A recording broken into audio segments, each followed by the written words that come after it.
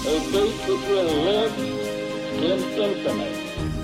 We hold these truths to be self-evident. That all men are created equal. War has at all times called for the fortitude of women. I regard myself as a soldier, though a soldier of peace. The Eagle has landed.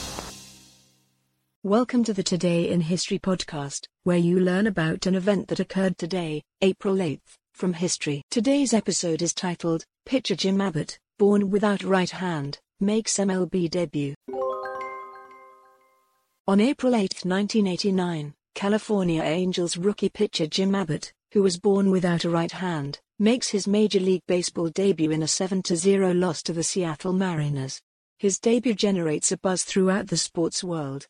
"Maybe I was unnerved by all the attention," Abbott tells reporters afterward. The Chicago Tribune wrote that the excitement generated by Abbott's debut ranked right behind Jackie Robinson's breaking the color barrier.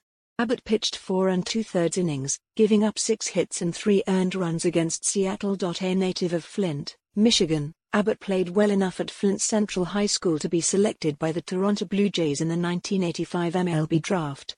Choosing to go to college instead, Abbott attended the University of Michigan, where he led Wolverines to 2 Big Ten championships. In 1988, the Angels selected Abbott with the 8th overall pick of the draft. Abbott started 1989 with the Angels, becoming one of the rare players to make it to the major leagues without playing in the minor leagues.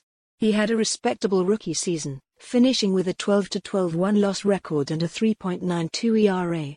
By the end of 1991, Abbott was one of MLB's better starting pitchers.